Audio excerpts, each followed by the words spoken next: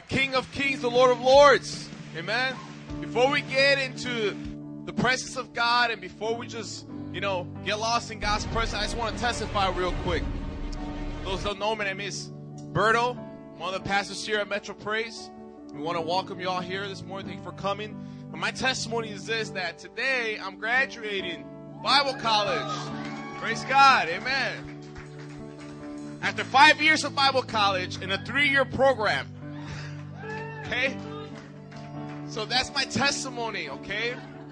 That it took me 5 years to get done when it was supposed to be 3 years. Now, during this time of Bible college, I had to, retake some classes. I had to work extra harder to get some work done. I'm a type of student that I got to read things 2 to 3 times to catch it. Do we got any of those in here? Okay, so, amen. So throughout that time, yes, it was frustrating. It was discouraging at times. But you know what God told me? He told me this in 2 Corinthians, verse, let's see here. Chapter 12, 2 Corinthians chapter 12, verse 9. He says, but he said to me, my grace is sufficient for you, for my power is made perfect in weakness. Therefore, I will boast all the more gladly about my weakness, so that Christ's power may rest on me. Amen. So, I want to encourage you now that whatever it is that you have to go through, God's grace is sufficient for you. Amen. I'm only graduate today because of God's grace. And I praise Him for that. Amen. So, whatever it is that you know that it might be hard for you, whatever it is that you feel like you think that you might not have what it takes, but God has what it takes, and that's His grace. Amen. So be encouraged this morning and know that God is with you. Amen. Let's worship and pray. Amen. Amen. Father, we thank you so much for your grace, Lord. God, that when we are weak, Lord, God, you're made powerful in us. God, we bless you for that, Lord. And I just pray, Father, that whoever in here, God, might be feel weak at times. It might be just going through works or through school or through ministry or God, through marriage, through life, or through parenting. Father, God, that they will understand that your grace is given, Lord. God, I pray that you empower them by your Spirit in Jesus' name. Amen. Let's get ready to worship the Lord. Hallelujah, everybody. Everybody say hallelujah. Hallelujah. Come on, put those hands together like that. Come on. Let me hear you this morning. Hallelujah, Jesus. Come on, this next song talks about God searching our hearts and that we will follow Him the rest of our lives. How many of you guys are ready to do that? To follow Him? Come on, say amen. Amen. Sing that. Say, search my heart and search my soul. There's nothing else. There's nothing else that I want more. Shine your light. So shine your light and show your face in my life. And in my life, Lord, have your way. With all my heart. So with all my heart, with all my soul, with all I am, Lord, I will follow you. Yes, Jesus, will follow you, God. Come on, sing again. Search my heart and search my heart and search my soul. There's nothing else. There's nothing else that I want more. Shine your light, say, won't you shine your light and show your face?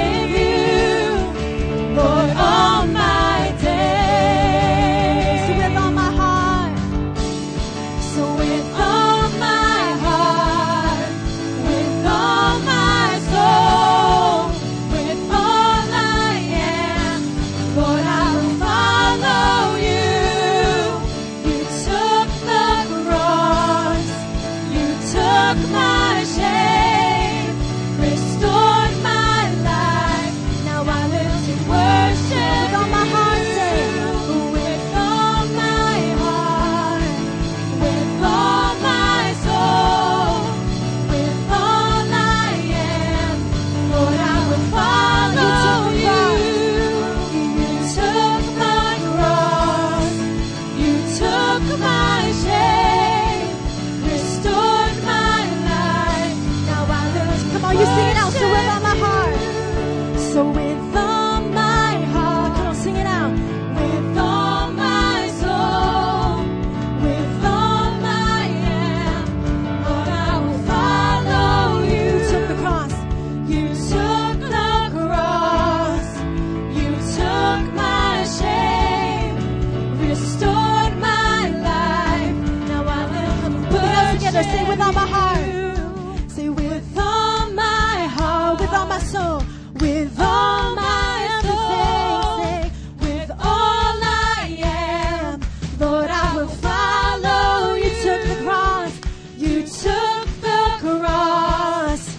You took my shame, restored my life. Now I live to worship you. With all my heart, with all my soul, with all I am, Lord, I will follow you. Took my cross. You took my shame, restored my life. Now I live to worship you. Worship you, Jesus. You restored our lives, Lord. Everything, God, you've given back to us, Lord. You're so awesome, Jesus. We worship you. We worship you, Jesus. Yeah, yeah.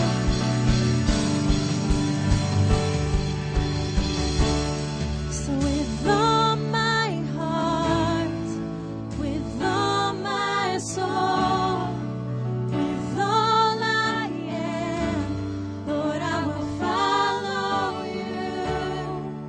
You took the cross. You took my shame, restored my life. Now I live to worship you. Come on, right now, let's just do that right now. We worship you, Jesus. God, we're going to worship you this morning. Come on, all over this room. Can you just raise those hands with me? Come on, let's do what this song is saying with all our hearts, God. With all of our souls, with all that we have, God, all that we are. We're going to follow you, God. We're going to worship you, Jesus. Come on, in your own words, say, God, with all that I am, God, I worship you.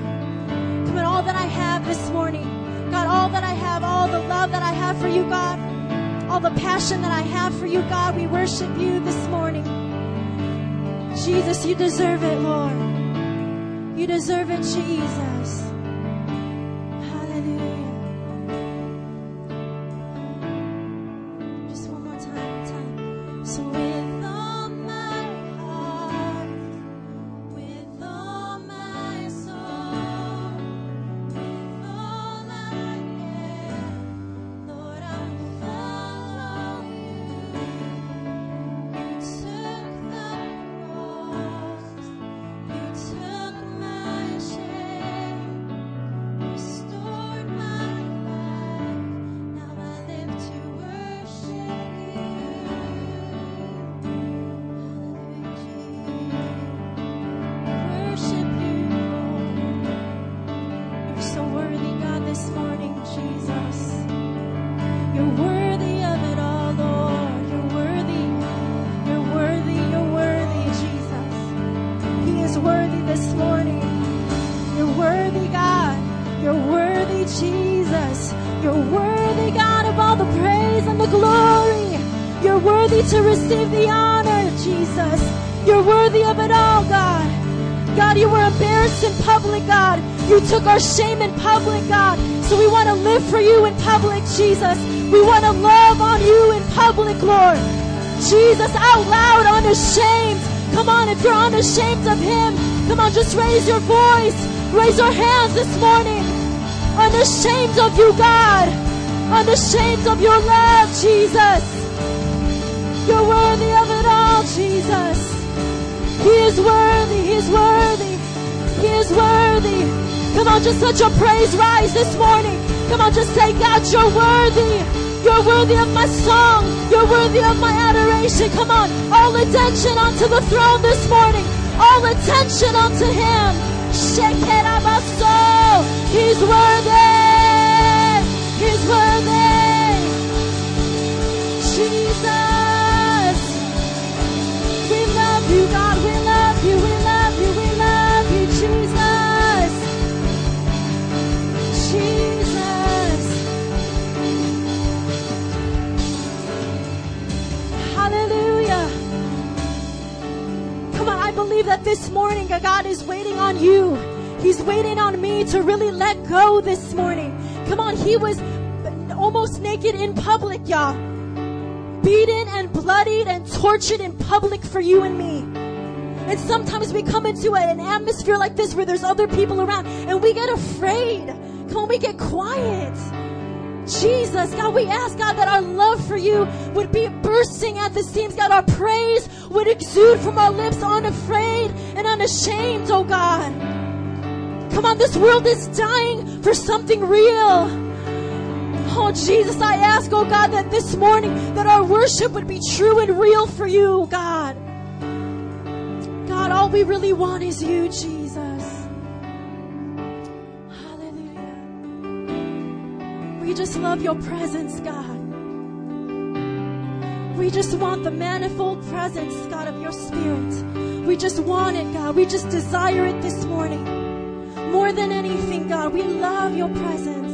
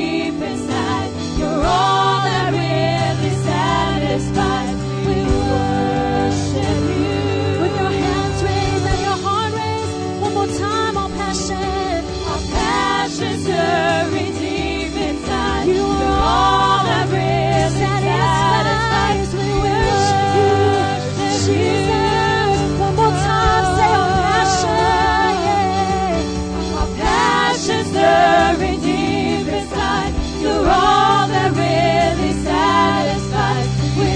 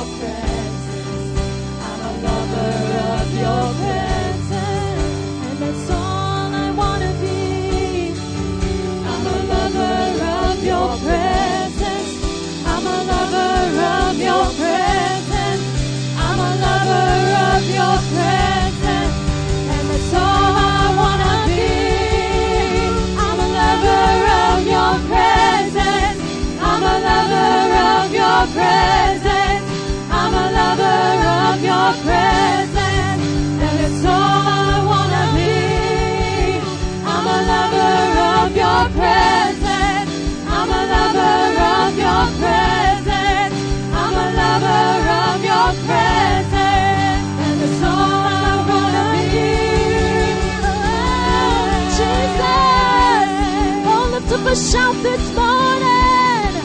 Ooh, Jesus, that's all I wanna be. It's to love you, it's to seek you, it's to know you, it's to hold your hand, to be near you, Jesus, to feel you on us.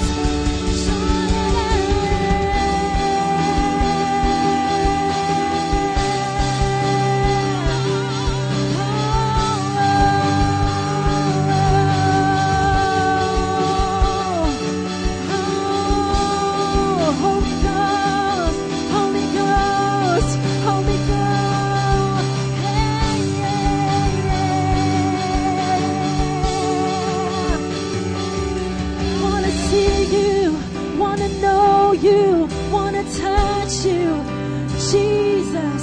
Wanna see you, wanna know you, wanna touch you.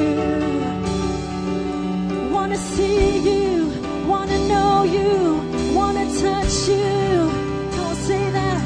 Wanna see you, wanna know you, wanna touch you. Can you say that with me? Wanna see you, wanna know you, wanna touch you. Wanna see you, wanna know you, wanna touch you. Jesus, wanna see you, wanna know you, wanna touch you. This morning, wanna see you, wanna know you, wanna touch you. Wanna see you, wanna know you, wanna touch you. Hey, wanna see you, wanna know you, wanna touch you. Jesus, wanna see you, wanna know you, wanna touch you. Wanna see you, wanna know you, wanna touch you. Come on, sing it out. Wanna see you, wanna know you, wanna touch you. Come on, raise those hands up this morning. Come on, tell them. Wanna see you, wanna know you, wanna touch you. That's all we want, Lord, yeah. Wanna see you, wanna know you, wanna touch you, Jesus. Wanna see you, wanna know you, wanna touch you. One more time. Wanna see you, wanna know you, wanna touch you. Wanna see you, wanna know you, wanna touch you. One more time, yeah. Wanna see you, wanna know you, wanna touch you. Wanna see you, wanna know you, wanna touch you. Jesus, hallelujah, hallelujah. Come on, that's the cry of our hearts, Lord, is to touch you this morning. Come on, if you're filled with the Spirit, I want you to speak in tongues right now. Come on. Real presence of God this morning. Come on, a real encounter with the Father, a real encounter with the Holy Ghost, a real encounter with the Son of God.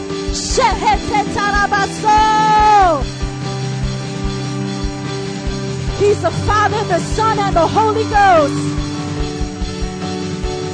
He's the beginning and the end, the Alpha and the Omega, the first and the last.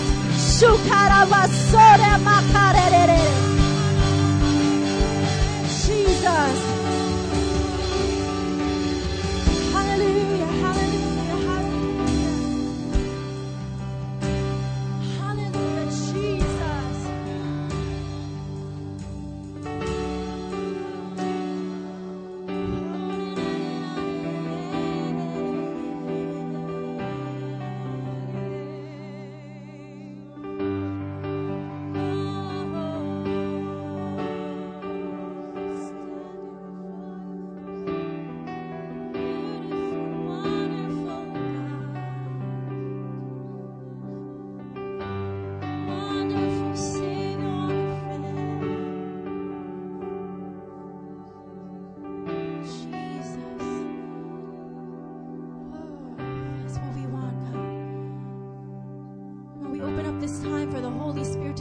He's speaking already to hearts this morning. I know he's already doing something amazing right now. But right now, we believe in the gifts of the Spirit. We believe that the Holy Spirit speaks to His church today. And Holy Spirit, we open up this time for you to speak. We love you, Lord. Hallelujah.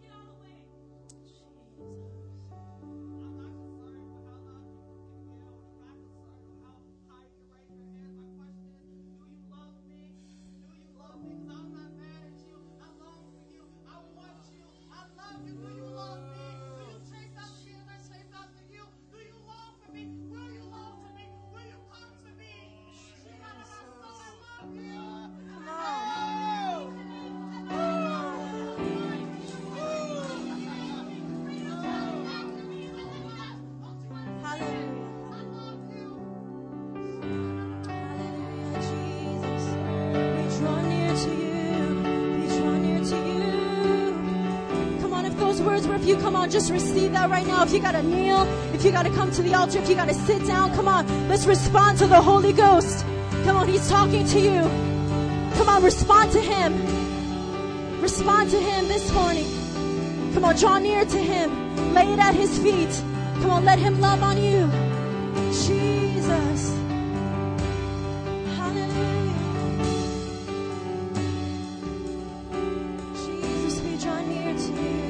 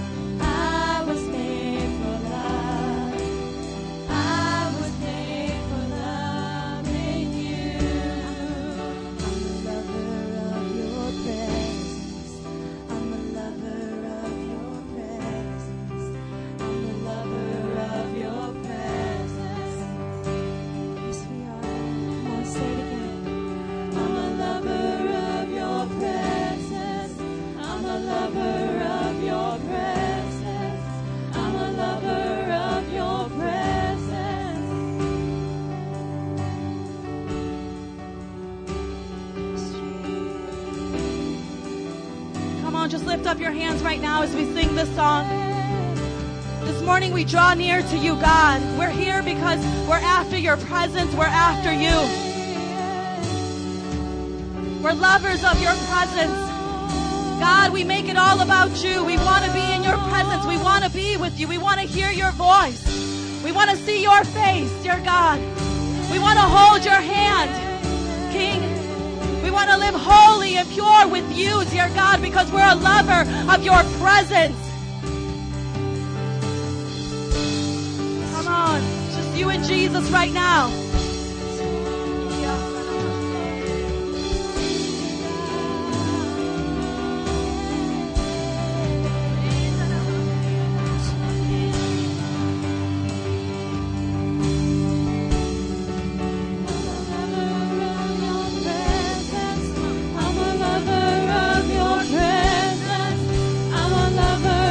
Of your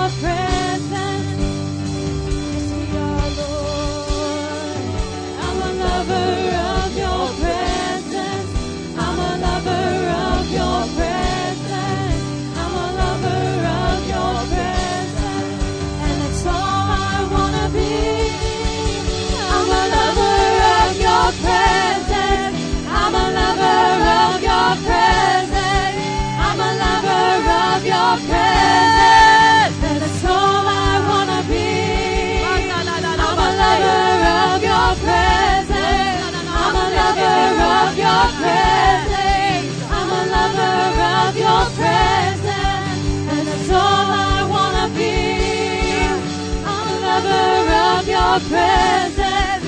I'm a lover of your presence. I'm a lover of your presence. That's all I wanna be. I'm a lover of your presence. I'm a lover of your presence. I'm a lover of your presence. That's all I wanna be. Yes, Lord. Father, in this room, we have mothers and fathers. We have friends, co-workers, sisters, pastors, dear God, leaders, elders, deacons, Bible graduates, dear God, and we can be so many things in this world. But God, can we call ourselves a lover of your presence? Can we call ourselves a lover of your presence, one who desires nothing more but to know you, dear God, and to make you known? Lord, there's so many things we can aspire to be. So many things, dear God, that we can set out to do and goals. But God, can we be a lover of your presence, a laid down lover, a person that says yes to your call to be with you? When you called your disciples, you said, come and follow me. They had to take up their cross to follow you, Jesus. They had to count the cost of leaving everything else behind, Lord. And they became a lover of your presence. So I pray that in this room this morning, we would set all agendas aside and decide that first and foremost, we would put you first. And we would desire to be a lover of your presence. Holy Spirit, I pray in this room, if there's anything else that's hindering that you would uproot it. We rebuke all distractions from the enemy in the name of Jesus. Every false sense of security that's been set up by Satan, we call it down in Jesus' name. Father, we pray that our eyes would open to see your glory, to see that nothing compares, no amount of money, no house, dear God, no job, career, title compares to your glory. All things will pass away, God. All things will pass away. But your word, dear God, is forever. We want to be lovers of your presence. Come on, decide in your heart this morning to know nothing more than God before all things. If that's your heart, God says he will give you the desire of your heart. If you desire to draw close to him, he will desire to draw close to you. He never changes. He always stays the same. And he says, come near to me this morning. Oh, let it be so that there will be a room of hungry hearts, dear God, to know you. A room of hungry disciples to know you and make you known into this world. Do it, Holy Spirit. Do it this morning in Jesus' name. And everybody said, amen. Come on, give the Lord some praise.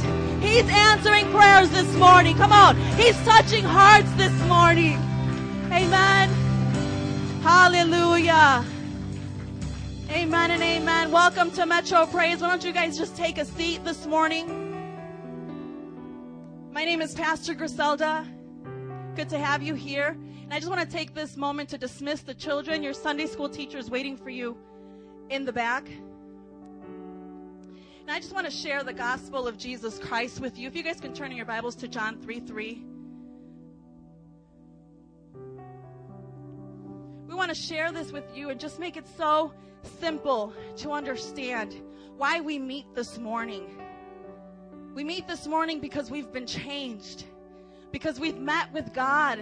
There's been transformation. There's been the old has become new in our lives. And we want to seek after his face and gather together to give him glory. And here in John 3:3, it says, Jesus declared, I tell you the truth.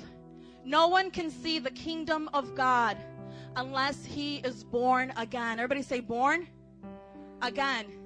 It's a new life. It's a new life that only God can give. And many times we come to church, we invite people, just come to church, and you expect them to just instantly be transformed by just coming to church.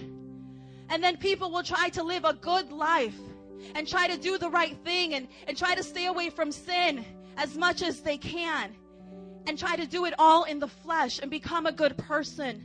But the Bible tells us that we have to be born again. It has to be something that changes from the inside out. Your heart to be transformed when you meet Jesus. And that's what happened in many of our lives here in this room. If you have not been born again, the Bible says that you don't have a place in God's kingdom. The Bible says that your place is in the kingdom of hell that was not created for us. An eternal punishment for all those who rejected the sacrifice that Jesus provided for us. But John 3:16 says, for God so loved the world. That's his love. For God so loved the world that he gave his one and only Son, that whoever believes in him shall not perish, but have eternal life.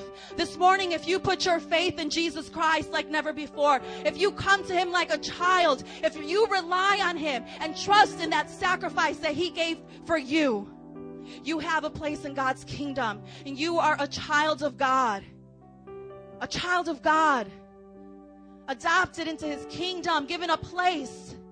The Bible even goes on to say that the kingdom of God, it's his invitation. It's like an invitation to a wedding banquet. It's something to be joyous about, excited about. God's kingdom is where we want to be and where we want to spend all of eternity. So put your trust in Jesus. And if you're living for Christ, let me tell you, God has a purpose for your life. God wants to use you to reach out to other people who are not on the right path. And God wants you to be a disciple that makes disciples. I pray today that God would touch your heart and that you would be that person, that disciple he's called you to be. Let's pray. Heavenly Father, we thank you for this opportunity to gather as believers, to share your word, to share your truth. I thank you for your presence, dear God. And Holy Spirit, I just ask that if there's anyone in this room that's not living for you, that may be close to the kingdom, but God is not yet there, that you would draw them near today, that you would touch on their hearts and your mercy and grace would extend to them this morning. And Father, I pray for disciples to arise in this room, men and women who will pick up the cross, who will count the cost, dear God, be teachable and humble, dear God, willing to learn about your awesome truths. In Jesus' name. And everybody said, amen. If you guys could please stand to your feet with me. Right now, we are going to do our confession of faith. This is what we believe is our biblical worldview. If you would like a copy of this, please raise your hand. Anybody?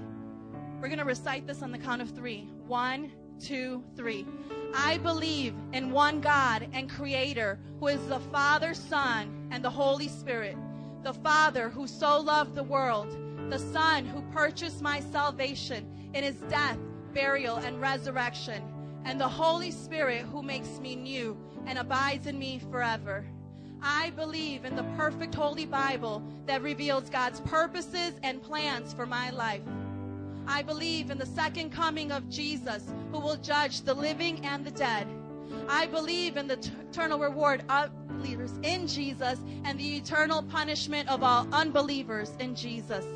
I believe in the united church of Jesus Christ, built upon apostles and prophets, elders and deacons, in which the gates of hell shall not prevail.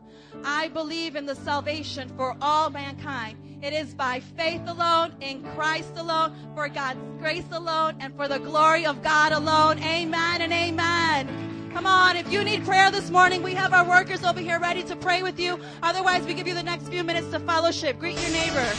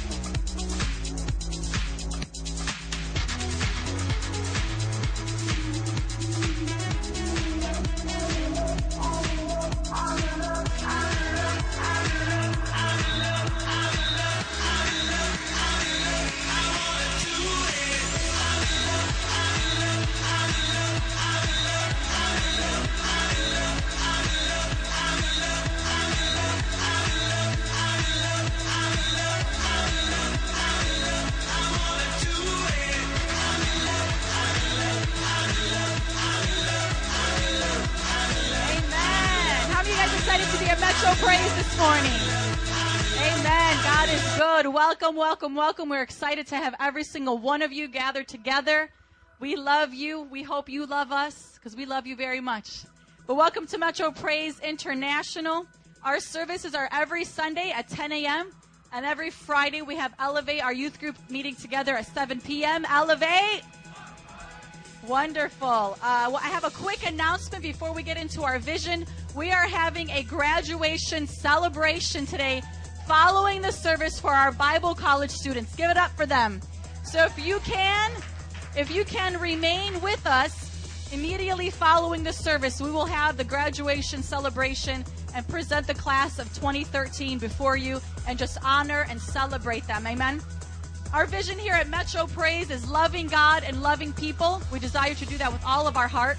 Our discipleship strategy is very simple. It's connect, mentor, and send. Our desire is to connect you to our weekly life groups. If you have a handout, please raise it up. If you don't, raise your hand, your empty hand, and our ushers will give one to you.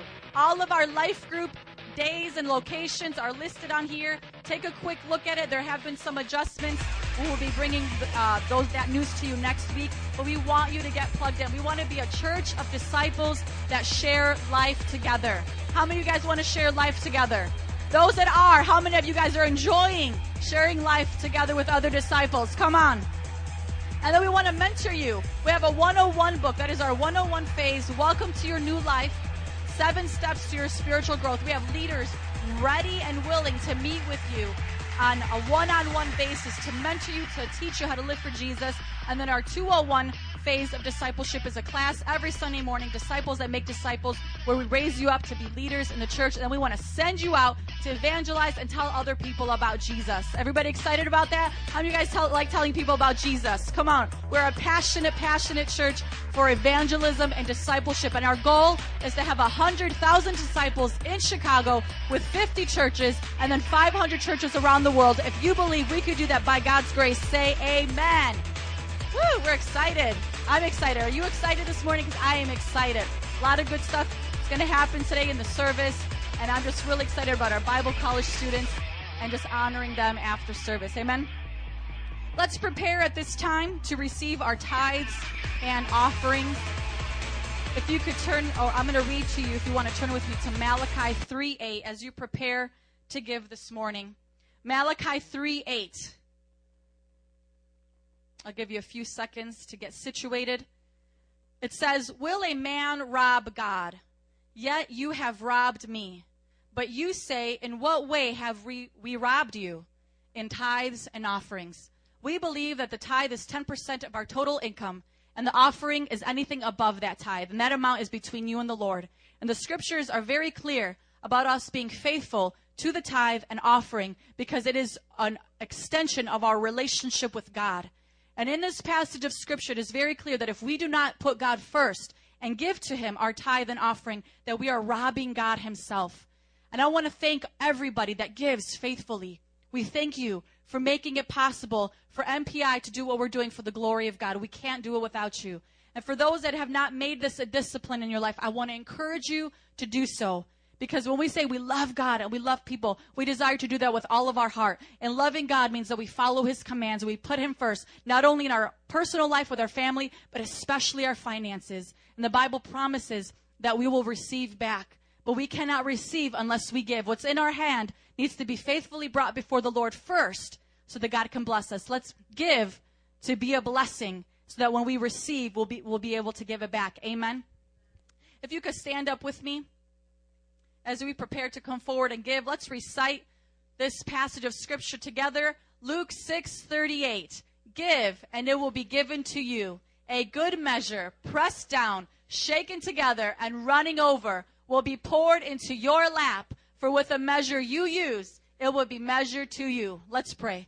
Lord, we thank you for this morning. We thank you for your presence and your love. I ask, oh God, that you would continue to take charge of the rest of the service. I pray that you bless all the tithes and on the offerings that will be coming forth. bless and prosper your people. I pray, oh God, for doors that you would open that no man can shut, and shut doors that no man can open. I pray that it would be a sweet aroma before you, God, as we give to you first and foremost through our finances, as we take a stand to say, God, you receive the glory. You be glorified. I pray that you meet our budget this month at MPI so that we could do all that you've called us to do. In Jesus' name we pray. And everybody said, amen and amen. Come forward as you give.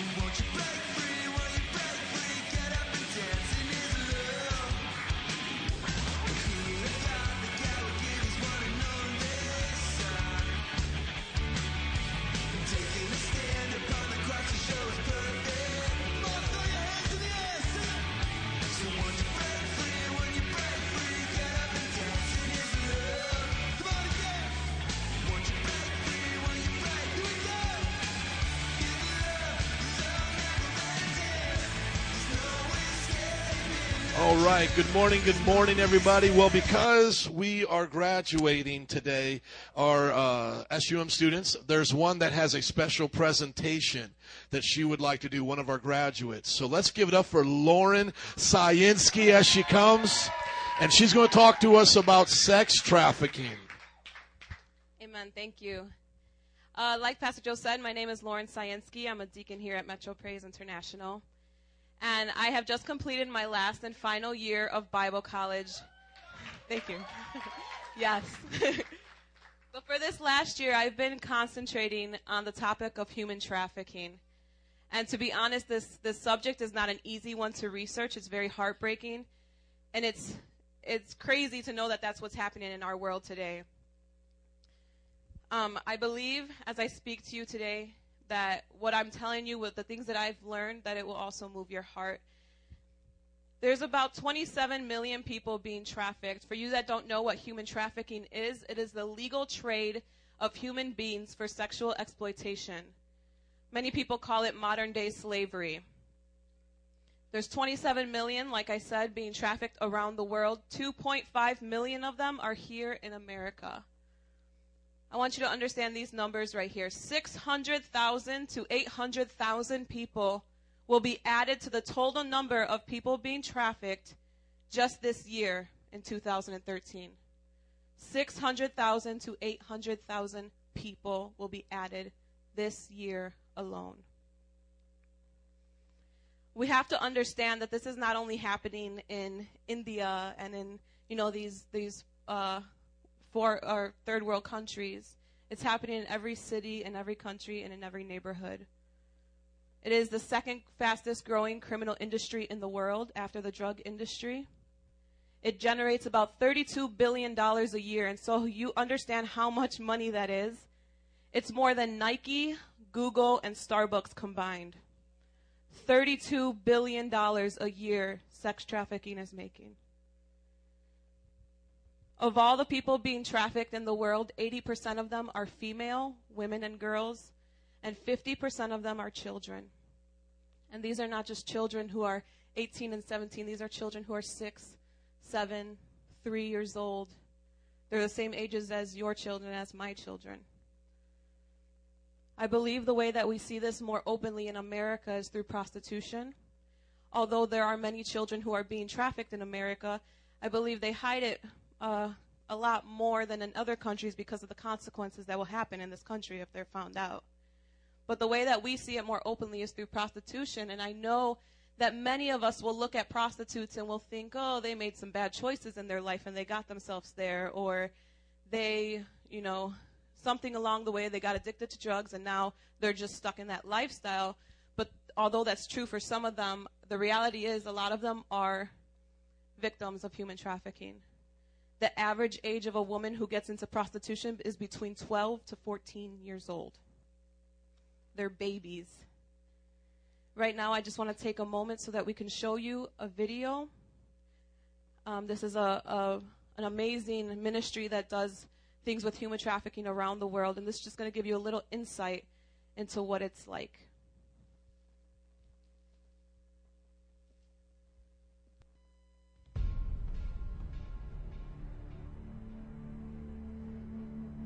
I made $393 a month, and you could buy a girl for $10 a night. I went to bed with over 500 girls in 2 years. And because they were there. You ask if you the favorite type, what you like, if you want dark or brown. You ask it, and the girl come to you. It's like you order a pizza, something like that. You can compare it. The CIA would say that the sale of women, we're not talking pornography, and we're not even talking about prostitution. We're talking about just the sale of women, constitutes the third largest industry in the world. Dozens upon dozens of girls in a village of 3,000 people that are raped 5 to 10 times a day for money, for the pleasure of some guy, foreigner coming to our country.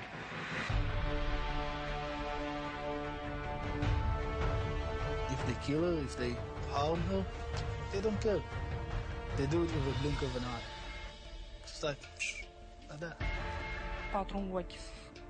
Și tot loc mă uit sau mă star mai mult între lume să mă țin, de timp eu am impresia că mă urmărește, chiar că stau aici, eu tot timp stau cu frică că ei să nu găsească. I can tell you this, that I can't get the pictures of those girls' faces out of my mind still today, and I don't imagine that I ever will.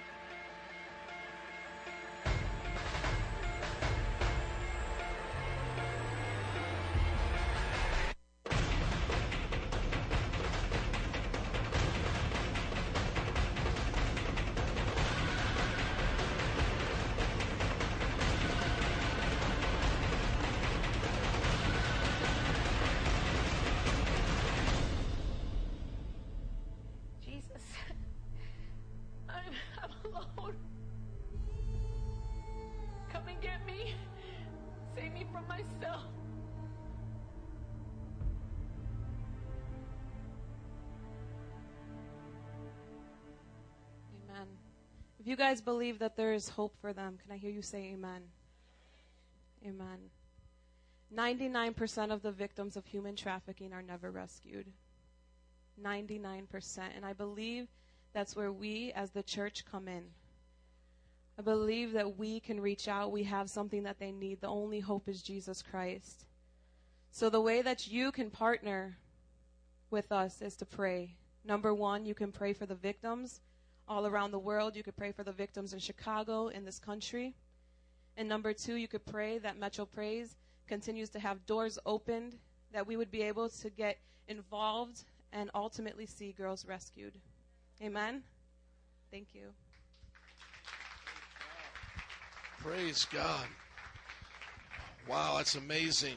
You know, when we look at what Metro Praise is doing right now, we have 4 community events. We've had 3, and now this is our 4th one. We have a West Side ministry. Every week we run a van out to the West Side to pick up people to come. You've seen some of them here from the nursing home. Some of them are mentally challenged. And we pick up the children every Wednesday. We also volunteer out there throughout the summer, and Thanksgiving we go out and do meals. So we've been volunteering and making a difference on the West Side. We also have a ministry to those that are pregnant and don't want their children, to the abortion clinics, going out once a month with Pastor Jared, making a difference for the unborn lives, helping them out. We also have a drug rehab that we work with. Pastor Jared is on staff at Teen Challenge, the nation's best drug rehab program. Not just Christian rehab program, but drug rehab program. AA and NA have about a 20% success rate. Teen Challenge has an 80% success rate all over the country. And we have one of our members that is a leader there teaching the students, and we work with them when we find homeless people that have addictions. And then now lastly, we are honored to add sex trafficking to our list of things to do. And so I'm going to ask that my wife would come up and tell you about what the ladies are going to do with another church, New Life Covenant, with Pastor Choco, and going out reaching the prostitutes the day and time that they're going to do that. So Nancy, would you tell them about that, please? Amen. Yes, we are honored, and we thank God for all that Lauren put into work this past year. And her and I are currently in communication with New Life, with Pastor Choco. They have a couple of ministries that they are involved in. They've been doing it for years. One is called Rose of Sharon, and that's the one that Lauren and I are going to be attending next Friday. It's kind of like a closed group in the sense where you have to give them notice ahead of time to see how many are attending. So Lauren and I will be joining them next Friday, 9:30 p.m., and they're going to take us to wherever part in Chicago in the city, and we're going to be handing out roses to the prostitutes and giving them information on how they can get out. So the information on how we as a church will join will be coming soon. As soon as we can get our foot in the door with that and find out how it works, we will be presenting it to you as a church, and Lauren will be in charge of that and leading it up so that we as women of Metro Praise can get involved and have a voice in the city to rescue these girls. Amen? So if you want to be a part of that, talk to Nancy or Lauren, and God will do a wonderful work there. Now, this ministry is specifically for women, though, okay? We want to make sure that it's women reaching the women. And let's pray now. Let's all stand up, please, and let's pray for sex trafficking, specifically in Chicago and around the world. I would like Lauren now to pray for her ministry in the heart of God for these precious people. Amen. Father, we thank you so much, because your hand is not far. Your ear is not deaf to the cries of the people, Father, that are in bondage.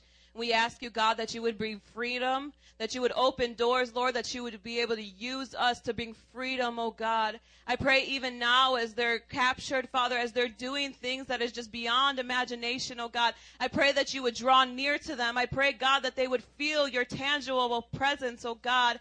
I pray, Lord, that they would be saved and that they would be filled, oh God, that they would know you, Jesus. Use us to reach these people in Jesus' name. Amen. Amen, amen. You may be seated. Give them a hand clap if you want. Come on, don't patty cake it. Amen. Open up your Bibles with me to 1 Corinthians chapter 12. I'm so glad that you're here. Our church is just excited about this new season, and we believe everything we're going to do is going to be by the power of the Holy Spirit. Everybody say the power of the Holy Spirit. Amen. We don't believe it's just God the Father, the Son, and that's it. We believe it's God the Father, the Son, and what? The Holy Spirit. And so there ain't no party like a Holy Ghost party, because the Holy Ghost party don't. Now, if you go into a church and the Holy Ghost's not invited, what kind of church is that? That's like having a birthday party for someone and the person never showing up. This is supposed to be his party. Now, the Bible says the Father sits on a throne. He's in heaven. The Son sits next to him. But the Holy Spirit covers the earth like the waters do the sea and the air does the sky. So he is everywhere. He is here, but yet he's a person. He's not a force like Yoda. He has the very personality of the Father and Son, and his job, his focus upon this earth is to bring glory to the Father and to the Son. So basically, you could say he's the Wi-Fi of heaven. Are you listening? The Wi-Fi of heaven. But he's not just a force. He is a personality. And when you're born again, he lives on the inside of you, and then he wants to baptize you with power. So all this month, we've been going through the series, The Spirit-Filled Life. We talked about being born and baptized in the Spirit the first 2 weeks. Last week, we talked about taking a drink of the Spirit, because I know many of you were thirsty after the Boricua Fest to get filled up. And here's just something to remember. Whenever you work hard for Jesus, you've got to drink hard for Jesus, okay? Whenever you pour yourself out, it's got to get poured back in. Look at your neighbor and say, cheers. It's okay to drink in the Holy Spirit. And here's the thing about drinking in the Holy Spirit. You'll never get intoxicated and have a hangover. You'll just get fuller and fuller and fuller till you want no more. And I would rather have Jesus than any high in this world, right? Jesus supersedes all natural highs. Now today, I want to go verse by verse through 1 Corinthians chapter 12. Today's sermon is God's gifts are for everyone. Would you put up the title there for me? Brother Sayinsky in the back, come on.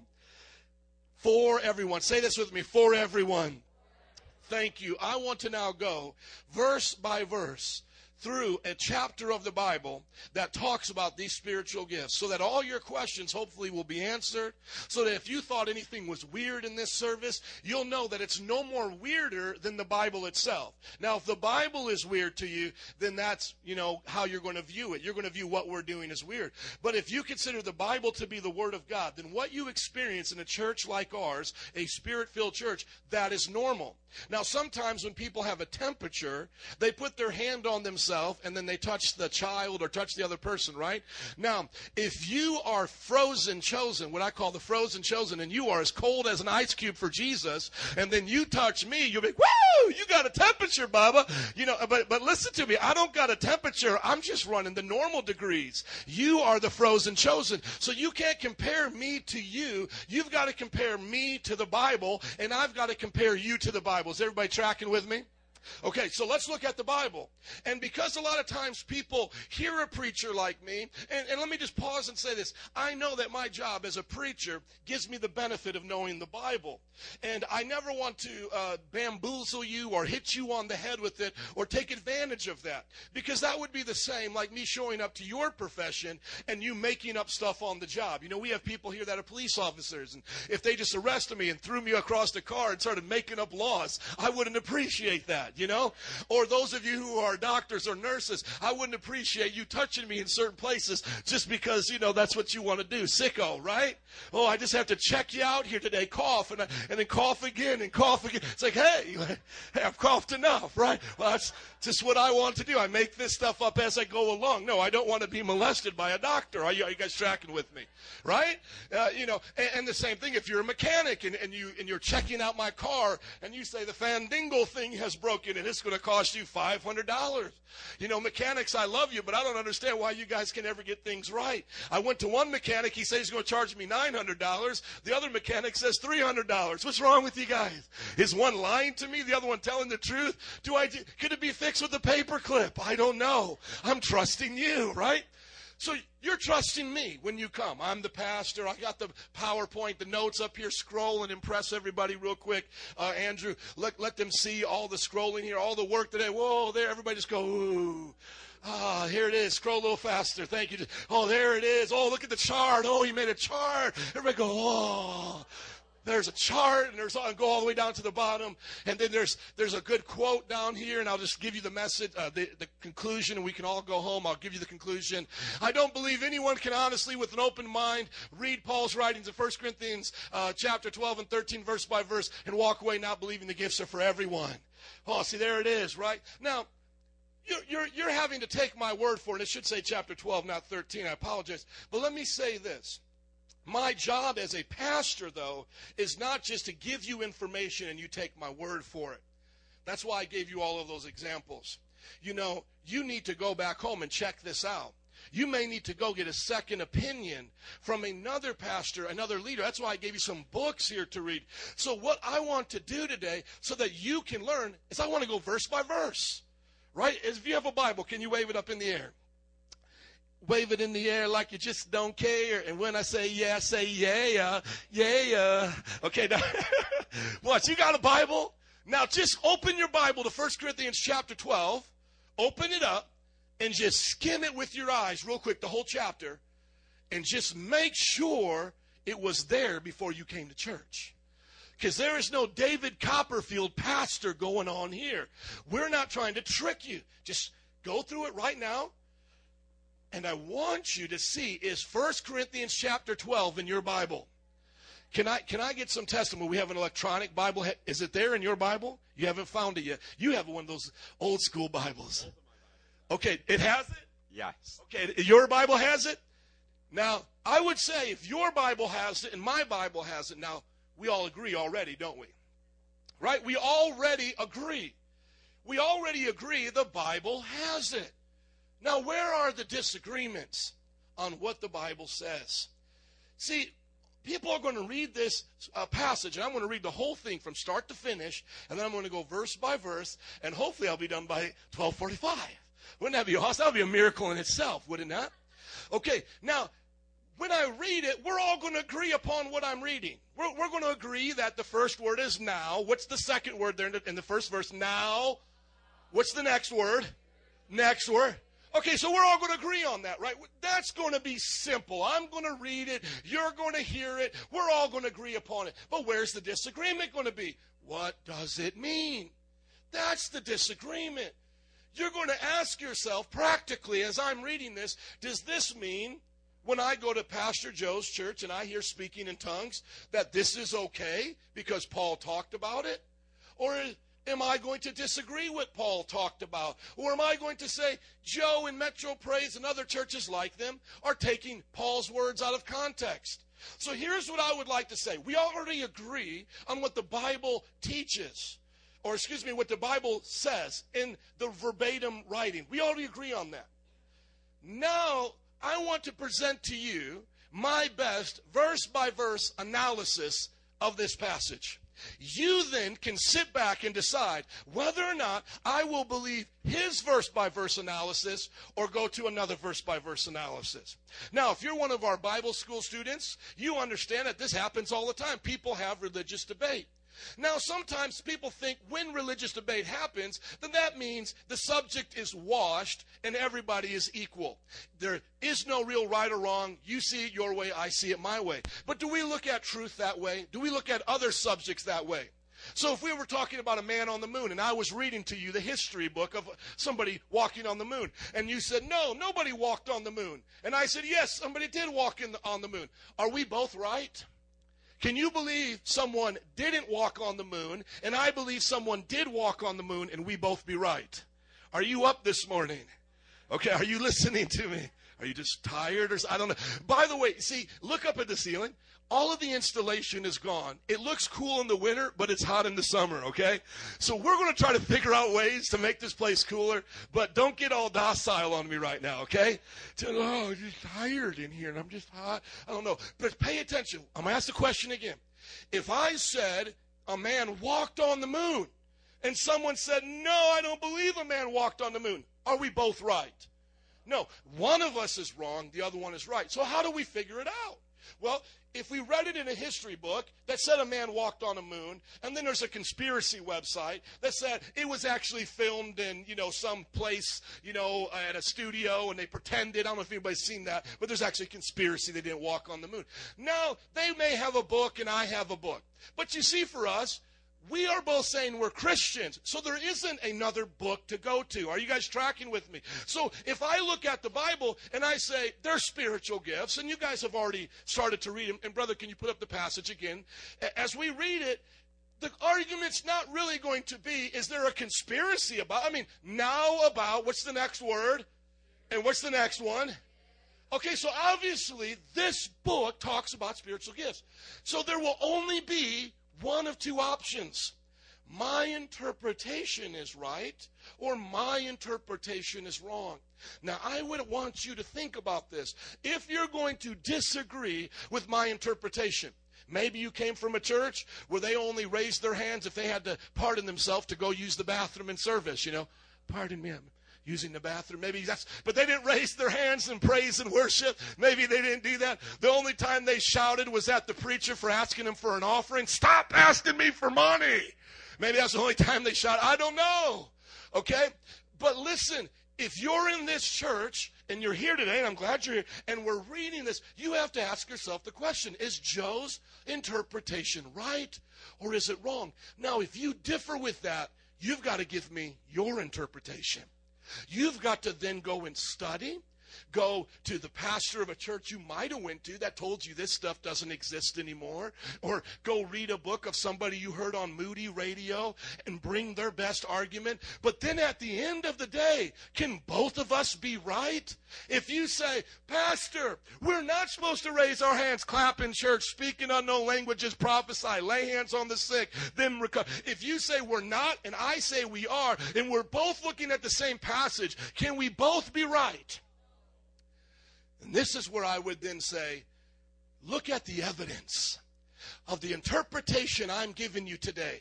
And those of you who have been a part of this church already with an open mind, right? You come here, your friends might think you're a part of a cult, might think you're crazy, but you've already come and you've already had an open mind. So then I would say, if you've been taught something else, ask yourself, where does the evidence lie? Does it lie with the interpretation I've been taught prior to this, or does it rely with the interpretation Pastor Joe shared with me?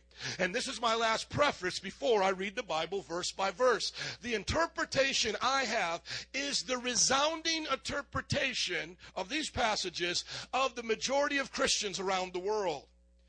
There are two divisions of Christians in the world, Protestant and non-Protestant. both of them agree with miracles. Both of them agree with supernatural in the majority. Now among the Protestants, there's about 1 billion Protestants. Over 50%, close to 60% believe the way I do right now as I'm interpreting. That's about 500 million. Are you guys tracking with me? Now this group of people are growing faster than the other group, and right now currently 80% of the church growth in the world. So in the entire globe, when 10 people get saved, 8 out of that 10, 80%, believe the way I'm teaching you today. Now we are the largest group of Protestants, second only in Christian to Catholics, and who knows how many of them are actually saved, right?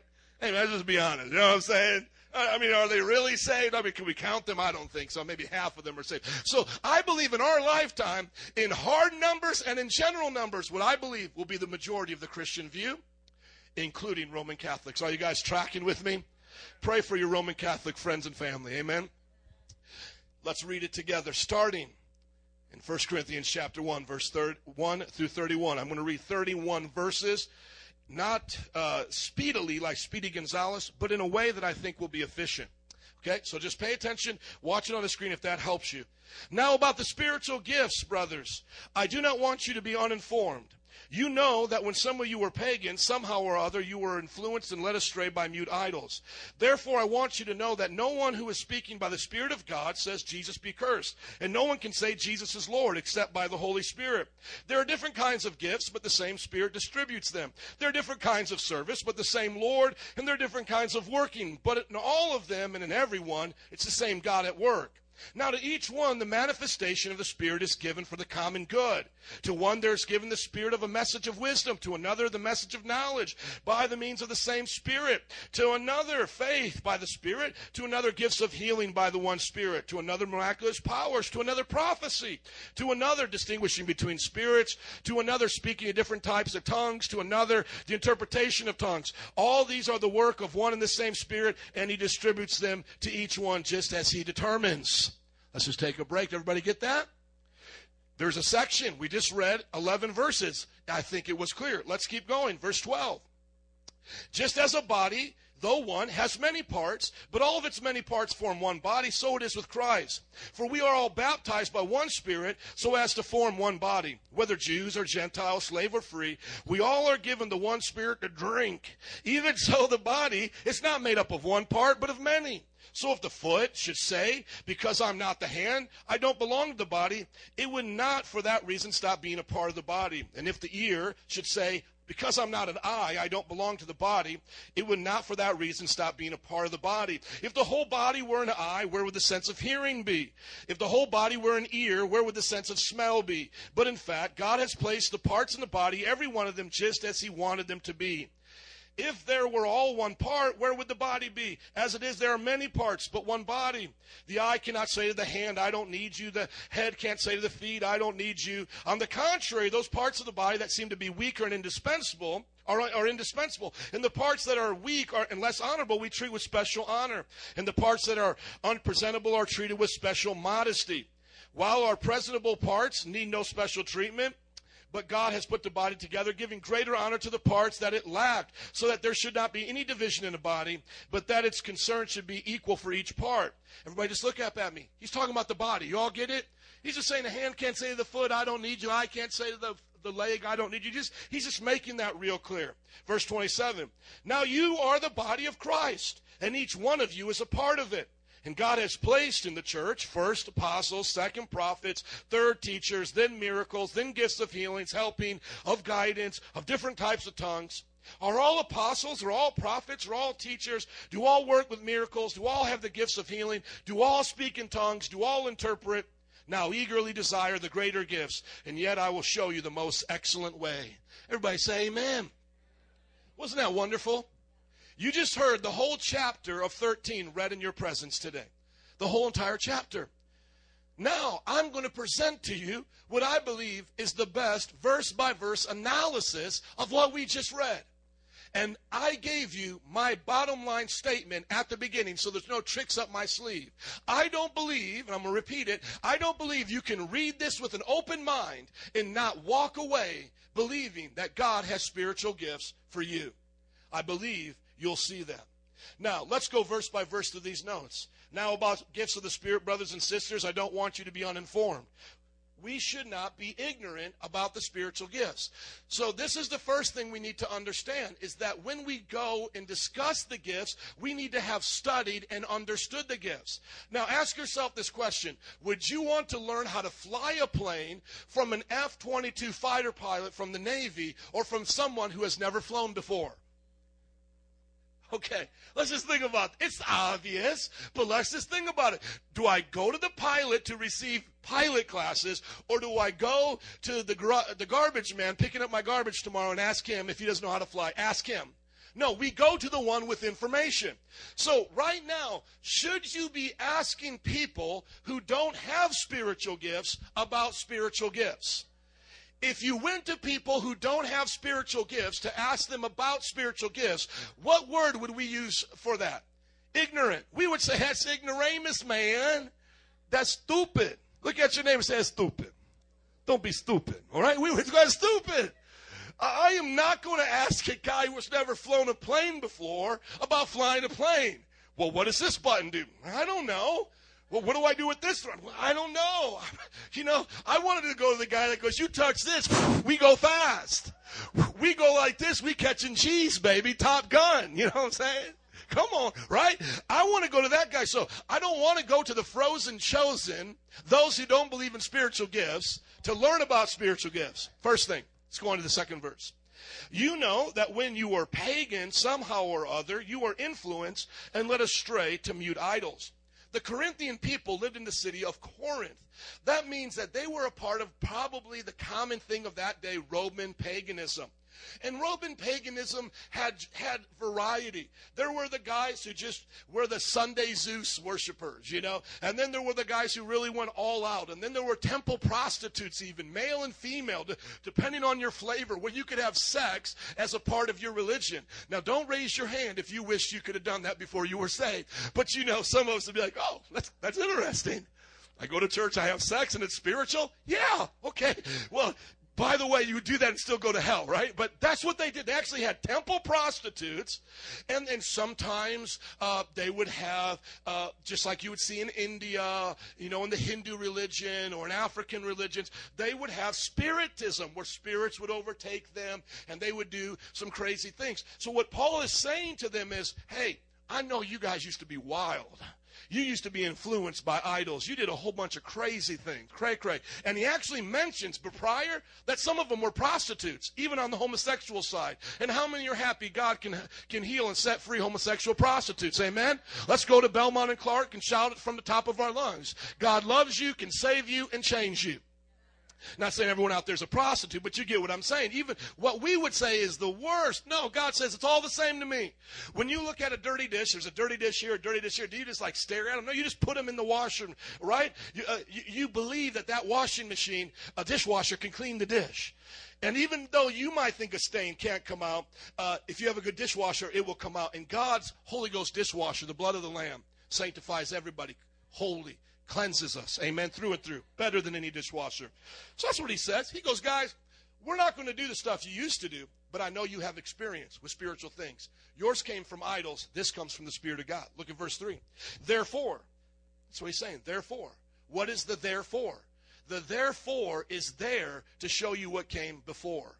So the statement he made, you guys were influenced by idols. Let me now make another statement about that. Therefore, I want you to know that no one who is speaking by the Spirit of God says, Jesus be cursed, and no one can say Jesus is Lord except by the Holy Spirit. So now he wants to tell these people who may be a little new agey for their time, may want to get down with the different kinds of spirits. He's saying, let me help you have a litmus test, a way of testing what's coming forth in your services when people are saying it's spiritual. Everybody goes, spiritual. Because not everything that's spiritual is from God. And this is what he said. If someone says Jesus is cursed, then you know it's not from God. So if like if you were like me and you lived in New Orleans and you would go down and visit tarot card readers, as I did, and they're going to tell you the future, and you ask some of them, as I did, are you about Jesus? And they go, F Jesus. You know, whatever spirit they have telling the future, it's not the Holy Spirit. It's a dirty spirit, right? But they needed to know that because some people are just wondering. I hear this person curse all the time and not love Jesus, but they do miracles. They have powers. What's going on? Well, there's also demonic spirits. And then the other thing is, if a spirit influences somebody, and we'll get into the gift that was mentioned, discerning of spirits, and you're not sure, maybe somebody's screaming, we're in this service, God is moving, and all of a sudden somebody screams. Those of us who have done exorcisms, who have dealt with evil spirits, we can ask, is Jesus Lord? And many here have been a part of these things that have happened in our church. When I say, is Jesus Lord? And by the way, it's not a crucifix from the exorcism. When we are filled with the Spirit of God and we present Jesus as Lord, the demons will then manifest. It becomes clear that they are of the origin of Satan now. So this is the litmus test, okay? Everybody with me? Come on, somebody say amen. Very simple, right? Let's go to verse 4. There are different kinds of gifts, but the same Spirit. There are different kinds of service, but the same Lord. There are different kinds of working, but in all of them and in everyone, it is the same God at work. Now, what I want you to see here is what I believe a tri-unity statement that gives us the Trinity in action. It says there's different kinds of gifts, but the same Spirit. There's the Spirit. Different kinds of service, but the same Lord. And who do we believe our Lord is? In the Bible, if you confess who as Lord, you're saved. Jesus. And then we see that the same kind of workings, they come from God. Now, when God is spoken alongside of the word God in the Greek, theos, is spoken alongside of the Spirit and the Son, who is that referring to? The Father. Because we know that they knew him as God, and they knew Jesus as Lord, and they called the Spirit Spirit. And sometimes people say, well, that would mean the Spirit and the Lord are not God. That's untrue. The Lord, Yahweh, also means God. He's just giving the term that the Jewish people knew the Father by, which is God. That's how they called the Father, our Father which art in heaven. Are you guys tracking there? And you can study it out further, but it's a tri-unity statement. And what I like to do is to make it simple, is we see that there's three different kinds of gifts that the Father, Son, Holy Spirit are giving us. Different kinds of gifts come from the Holy Spirit. I believe those are the 9 gifts Paul's about ready to discuss. He says there's different kinds of service that comes from the Lord, and I believe these are the 5-fold ministry gifts that he talks about Jesus giving in Ephesians chapter 4. And then he says that the Father, God, does different works upon the earth and in people's lives. And I believe those are the 7 that are listed in Romans 12 and in 1 Corinthians 12 here as well. So scroll up and see the chart. And let's just look at it real quick and see, when we're talking about gifts, there are 3 kinds of gifts that God the Father, Son, and Holy Spirit give. Now, if it wasn't the intention for Paul to divide just the Spirit giving these gifts, just the Son giving these gifts, and just the Father giving these gifts, we can easily see that the Father, Son, Holy Spirit collectively give these 3 different kinds of gifts. But there's no denying there's 3 different kinds of gifts. One is spiritual, one is for service, and one is for workings. Look at the text again and scroll up so they can see the text. There are different kinds of gifts, but the same Spirit distributes them. There are different kinds of, what's the next word? Service, but the same Lord. There are different kinds of working, but in all of them and in everyone, it's the same God at work. Now, as we look at this chart, we see that the 9 gifts of the Spirit that Paul talks about in this passage are listed. But let's now turn to another letter that Paul wrote, Ephesians 4:11, to see if the gifts of service given to us by Jesus are these 5 ministries. Turn with me to Ephesians chapter 4, verse 11. I don't want to get tricky with you guys, so I'm going to go slow, you know what I'm saying? It's like the carburetor leads to the radiator. You know, I'm going to go slow. I wish my mechanic would talk to me like that, you know? You know what I'm talking about, Brian. Come on. Brian's like, he fixes stuff. He's like, hammer, pastor, nail, saw, you know, plug it in. And I'm like, say it again, Brian. I didn't get it. And I'm like, can you please fix this? It's funny. My dad said, I do another job so I can pay you to do your job. That's what my dad says. My dad's cool. Because think about it. If I didn't pay you to do your job, then you wouldn't have a job. So it's like, shh, just fix the car. By the way, I keep talking about the van. It's actually the van. The van has a leak in it. It's not working right. So if anybody can fix it for free, let us know. Otherwise, it's pretty much done. The little minivan, the little engine that could. Okay, go up to Ephesians chapter 4 and go up a few verses, mon frère, por favor, mixing the languages. Go up. Okay, stop. Let's go down a little bit. I'm just playing this by the fly right here. Okay. I can't see the starting point that I want. Can you scroll up a little bit, please?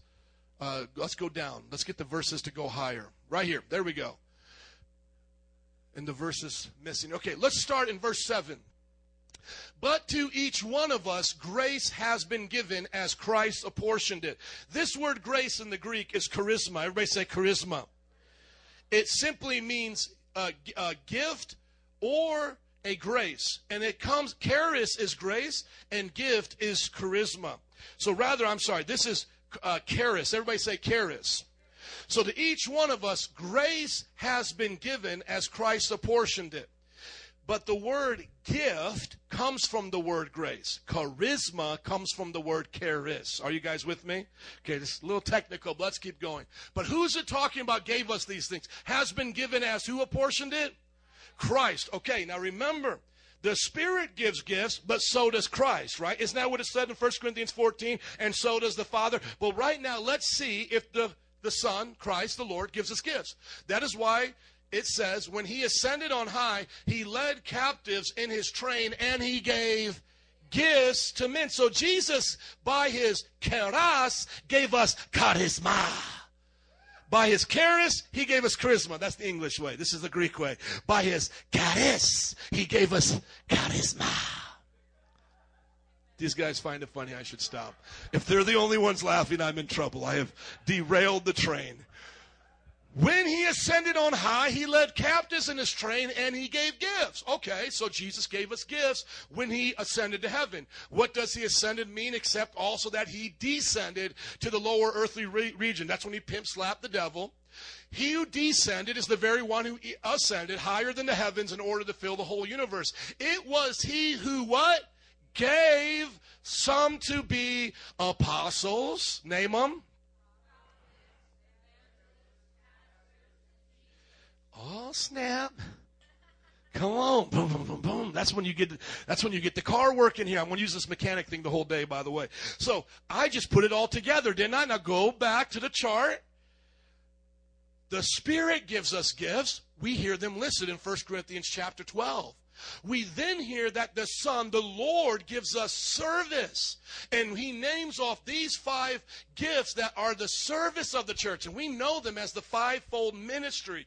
These are the kinds of gifts that people have to build the church. That's what an apostle does. He starts the church. Prophets give the words to the church.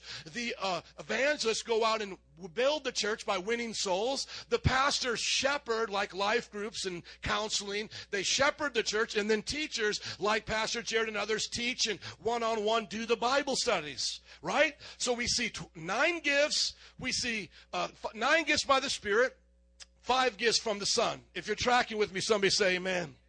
Okay, now let's go to our last group here. We see that the Father gives us the workings of gifts upon the earth, things that we're going to work and do. Everybody can do these things. Now go to Romans chapter 12.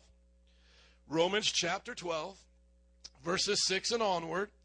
And let's see what the Father gives us. And this is pretty much the most complex discussion of today's interpretation. Okay, so after you get through this, it's all downhill from here. Or uphill, depending on how you look at it. But it's going to be a lot of fun. I think downhill is a better way to look at it, right? But if you like to ski, we're just going uphill, and then what do you do when you go uphill? Then you go downhill. Okay, watch right here. Verse 6. Now scroll up just a little bit, please. There we go. So in Christ we are from one mind. Let me just say this. Corinthians, Ephesians, and Romans, all written by the same author. So I'm not tricking you by showing you different authors and different interpretations. I'm showing you the same author, just in different letters. If I say I love my wife in one letter, hopefully I'll say it again in another letter, right? And sometimes if I'm writing you a letter, I may say part of the thing, and then I may say part of the thing in the second letter to you, and I may space it out. And we're just looking at Paul 3 different times writing on these kinds of subjects. But scroll up so the numbers get lower, please. So up will be that. There we go. Let's just stop right here.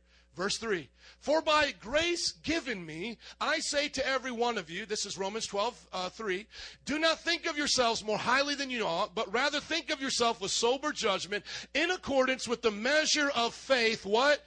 God has given you. So God is the central giver here in this passage. Now scroll up. And Christ, of course, is a part of how he gives, but he is the central giver. And then he says, we have different gifts according to the grace given us. And who's given us in this context? It is God. Now it comes through Jesus by the Spirit. That's why I said we shouldn't separate them, but we should see them as one. But for the sake of understanding these 3 categories, we can see how each person of the Trinity operates in these gifts. So God gives these to us for working. And what are they? If a man's gift is prophesying, let him do it according to his faith. If it's serving, let him serve. If it's teaching, let him teach. If it's encouraging, let him encourage. If it's contributing to the needs of others, let him give generously. If it's leadership, let him govern generously. If it's showing mercy, let him do it cheerfully. Now let's go back to the chart. Other than prophecy, I have listed them all here, and then there's 2 others that Paul lists, and they are serving, encouraging, giving, leading, showing mercy, helping, and giving guidance. These are those works of service. Now, as you look up at this chart, does everybody see how God gives us these gifts? Read the verse again, and then we'll move past this passage, and then we will look at its application. Read the verse again, verse 4. There are different kinds of gifts, but the same Spirit distributes them. Do we understand there's 9 spiritual gifts? There are different kinds of service, but the same Lord. Did we just learn about the 5-fold ministry serving gifts? Did we see that in Ephesians? Yes. There are different kinds of working, but in all of them and in everyone, it is the same God at work. Do we see 7 gifts that God gives us to do work in the church? Okay. Now, as I get ready to read these next verses, I want to ask you, let's just go to verse 7 because it's right up there, and I want to go to the chart. I want you to ask yourself this question after I read this. Now to each one, the manifestation of the Spirit is given for the common good. The question is, how many are available to receive the gifts given from God? What does the word say there? Each one. What's another way of saying each one? All. What's another word for all? Everyone. So there, go to the chart, good sir. There are 3 different kinds of gifts. 9 spiritual gifts, 5 serving ministry gifts, 7 working in the church gifts, and according to the very next verse, the Spirit will give them to each one as He wills. So, are you in each one? So look at verse 7 now. As the previous verse states, every one of us has the opportunity to receive these gifts at any given time, whenever the Spirit wills. At any given time. Let's just take the most extreme, apostles starting a church. You may be sitting here today going, I don't think I'll ever start a church. I haven't been to Bible college. I don't hardly ever do anything in the church besides help out. How could I ever be an apostle in each one? Let me give you a perfect example. Brother Ishmael's mother, Julieta, correct is her name, Pastora Julieta, moved back to her village, Rosa Morada, in the state of Nayarit, Mexico, correct? Chilapa, Mexico, right? Nayarit is another city, correct? Oh, Chilapa's the village. Rosa Morada is where Pastor Frank was from, right? So she moved to Chilapa, the village, in the state of Nayarit, in the country of Mexico. Follow me here. She moves into this village, Chilapa, as a Christian believer, and she wants to go to a Protestant Bible-believing church. Guess what? There isn't one in her village. So she starts saying to herself, how am I going to go to church? She begins to pray, and guess what the Holy Spirit does? I got a gift to give you. It's the gift of an apostle. Who, me? Yes. Okay, I tries. And man, Pastor Julieta started a church in her village ministering to the community. And she's done it right. I, as a fellow apostle, have helped her. I've given her books. We've sent missionaries there. Pastor Chris and Vanessa spent the summer there with some of the others. They can attest to you. It's a church. She loves Jesus. And there it was. The Holy Spirit just said, now's your time to do something great. Another great example is I was talking about my dad. My dad, throughout his whole life, would just serve in the church. And sometimes the Lord would give him, and put up the chart for me, please, sir. Sometimes the Lord would say to my dad through a pastor, hey, Jim, can you help us out and drive the bus? Yeah, so my dad would help out and drive the bus. Other times, the pastor would come to my dad and go, hey, Jim, can you help us lead the youth? My dad would go, yeah, I'll help you lead the youth. But you want to know what's most surprising as my dad's retired, and you guys got to meet him last week? At the end of his whole career, he retires, and instead of retiring, he refires for Jesus, right? And guess what God says? Jim, I want you to be an evangelist. I want you to start Fort Wayne for Jesus, and at all the major festivals, we'll be going down there July 13th to the Three Rivers. They were just at one last weekend. My dad, wearing a Fort Wayne for Jesus t-shirt with a bunch of other people, goes out, gives water, Bible tracts, and prays for people to know Jesus. But he never thought when he was in his 40s, working as a financial planner for American Express, that he would be an evangelist. But God gave him that gift. Now, if we can see the service gifts and the working gifts are quite easy for God to give, no problemo, we don't have any problem with that, then why would we think tongues, prophecy, and any of the other things on the list would be any different? God can and will give his gifts as he determines, as often as he wants. And as a matter of fact, as we continue through the passage, we'll see that he gives them all the time.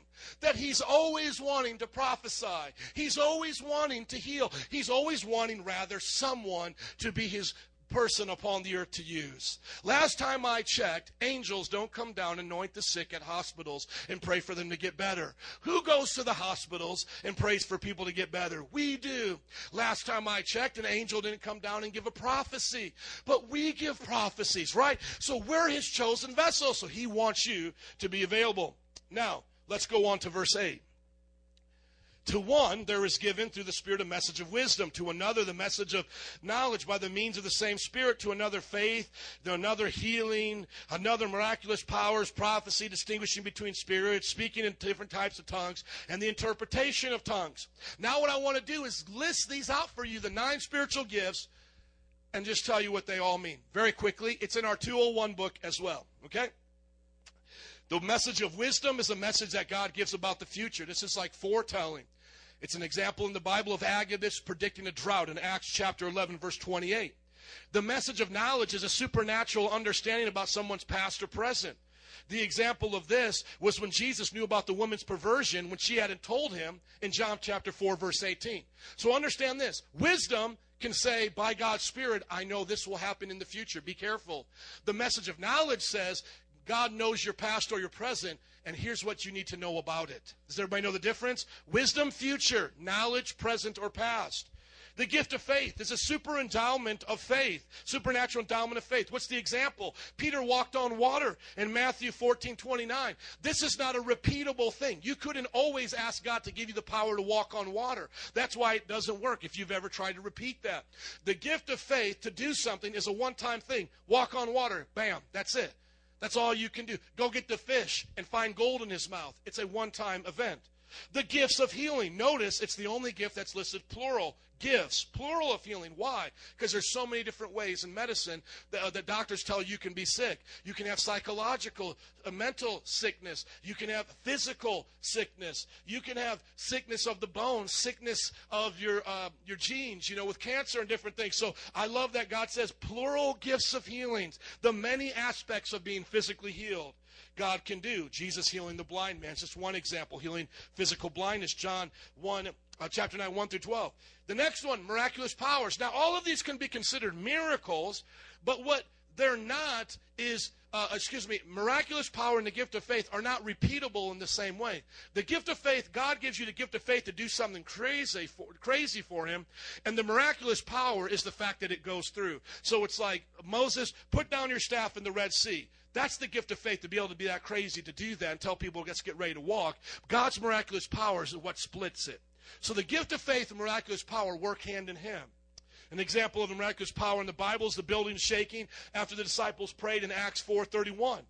The gift of prophecy, many think, is about foretelling. But remember, and now as he lists the 9 gifts, the foretelling gift is the gift of wisdom. That's the one that goes into the future. When he describes the gift of prophecy, it's actually for encouragement, meaning and it could involve the future, but its primary thing is to give you encouragement.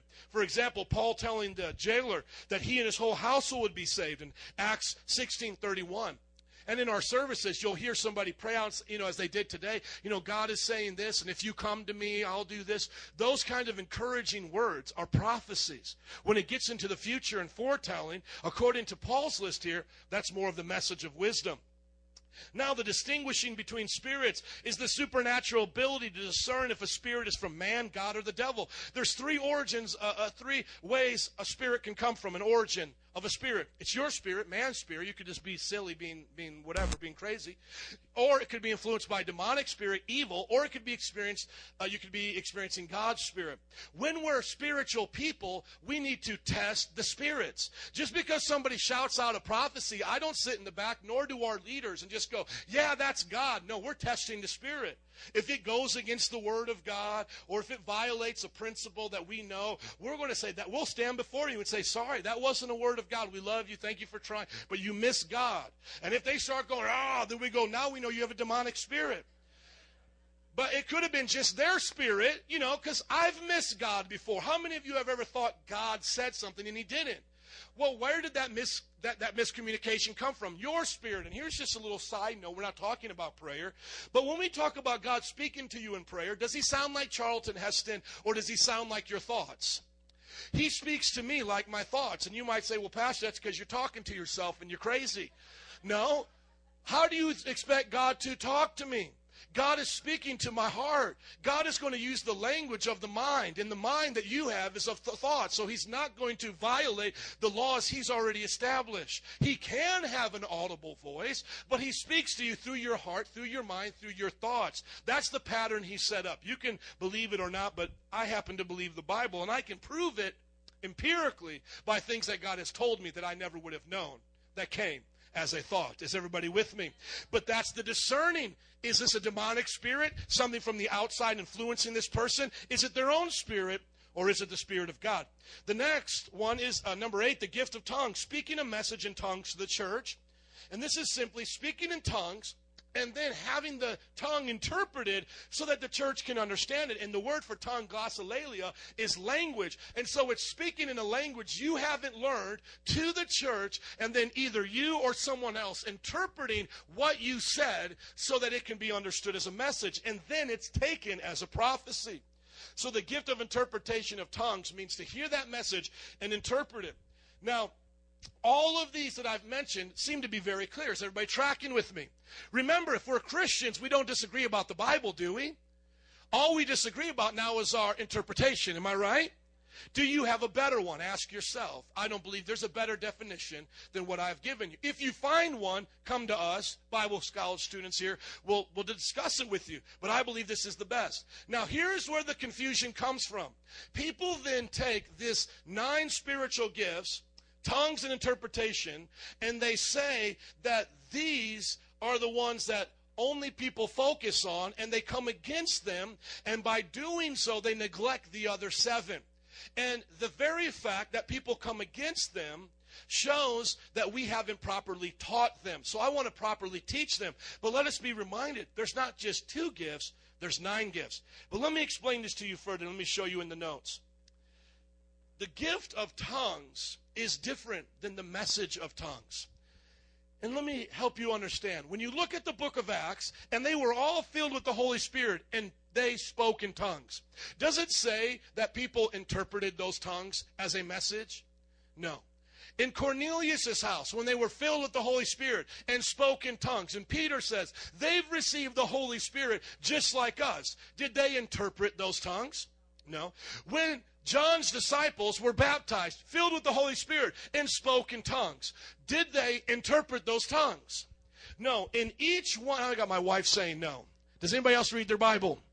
Does anybody else read their Bible? Just wondering. Like if I just said, and then they met Barney, would you believe me? Or, do you read your Bible? Is there any point in the New Testament where the tongue is spoken, then someone interprets the tongue in the book of Acts? Yes or no? You're correct if you're saying no. So what we see is that there is a differentiation between what we call the baptism of the Holy Spirit and the gifts of the Holy Spirit. And I want to give you 4 reasons why there's a difference. Number 1, none of the examples of receiving the baptism of the Holy Spirit, speaking in other tongues in Acts, has a separate interpretation given for the edification. Number 2, Paul wrote in the same passage, but in chapter 14 we'll get to next week, about people praying in tongues. Everybody say praying in tongues. Praying in tongues, nobody understands because they utter mysteries. Number 3, Apostle also stated that praying in tongues, somebody say praying in tongues. Praying in tongues is for personal edification, and that the gift of tongues with interpretation was for church edification, equivalent to prophecy, 1 Corinthians 14:5. And lastly, when Paul wrote, as we'll get to next week, that he could, listen to me, Paul wrote that he could sing and pray in English. Just like he could do that, make himself talk and make himself pray, he could do that with his mind as well with his spirit in tongues. He could pray in tongues at any time, and he could sing in tongues just like he could pray and sing in English. 1 Corinthians 14:15 and 1 Corinthians 12:11. So what do we interpret this passage as? Very simply, when you're born again, Christ wants to baptize you with his Spirit. The evidence to you being baptized with the Spirit is you will receive a prayer language. You will speak in unknown tongues, mysteries to God that are not meant to be interpreted. This now new prayer language is to pray for the personal edification of your faith. Jude says, praying in the Spirit, building up your faith. It is also in spiritual warfare. Ephesians says, in all manners of prayer, take on the devil. We believe that includes praying in tongues. Also, in Romans, it's for intercession. When you're groaning and praying in the Spirit, you're groaning and praying prayers that your words can't comprehend, but the very heart of God does. So the praying in tongues is a manifestation after you've received the baptism of the Holy Spirit. Now that you've received that, you can operate in the 9 gifts. And if God gives you a message of tongues, the difference is you now have to interpret it. And therefore, if you don't interpret it, don't give tongues to the congregation. But can you pray and sing in tongues in the congregation? Yes. Can you prophesy in the congregation? All of this. But the difference is that one is for the benefit of the church. The other is for the benefit of the individual. And you can go back and study if you don't believe me. Number 11, as we move quickly now. All these are the work of one and the same Spirit. He distributes them just to each one as he determines. So aren't we talking about 9 spiritual gifts as he determines? Yes. We're not talking about our prayer language. Verse number 12. Just as the body, though there are many parts, but all of its parts form one body, so it is with Christ. So we're saying all of those gifts, and if you go to the chart quickly, all of those gifts form one body. Whenever you look at this chart, no one should be saying that I am greater than the other. And I'll read through the rest of the passage quickly. And you don't have to move it from there. Just keep it there for the rest of the time, please. So does everybody see God gives these gifts and makes them available to everyone? Does everybody see that the spiritual gifts are for the edification of the church and he gives them as he wants? Does everybody see that the service gifts, the fivefold ministry gifts, are for the leading of the church? Does everybody see that? And he gives them as he wants. And does everybody see that the working, what we work and do, cleaning the church, leading, compassion, mercy ministries, is given by God as he wills? Are we all in agreement with that? Now, Paul's point at the end, and I'll just summarize it. We've already read it, and I won't read it all. But Paul's point at the end is, if you're a prophet, don't argue with an evangelist. If you're a mercy giver, don't argue with an encourager. Don't argue with a guider, the one that's giving guidance and counsel. Everybody work together. If in this service somebody has a message of wisdom and another one has the message of tongues and interpretation, don't think your message of wisdom was greater than the person who had tongues and interpretation. You're a part of the body. But in every service, guess what? Here's the conclusion. All of those should be present. In every service. In every service, that should be there. This is what God wants. God wants there to be foretelling. Maybe you'll get a message of wisdom today. Come up to the altar. By the way, you know why we have altar calls? To do this stuff right here. To do this. That's why we have them. And to get saved, but to do this, right? Every service. You should be able to come up to an altar call and go, man, there's something in the future that I'm dealing with. I don't know what to do. Does God have a gift of wisdom for me? Can you pray and see if God can give you insight? You don't have to go to Madam Cleo. Go to Pastor Berto. Pastor Berto gets words all the time. All the time Pastor Berto gets words. I don't even know where he's at. Did he get a, oh, there he is. Go up to Pastor Berto and say, I'm seeking God. And if he says, I'm not getting anything, he's not going to make it up. He's not going to say, thus says the Lord, take me out to lunch and you shall prospereth. He's not going to lie to you. He'll just no. But he may say, you know what?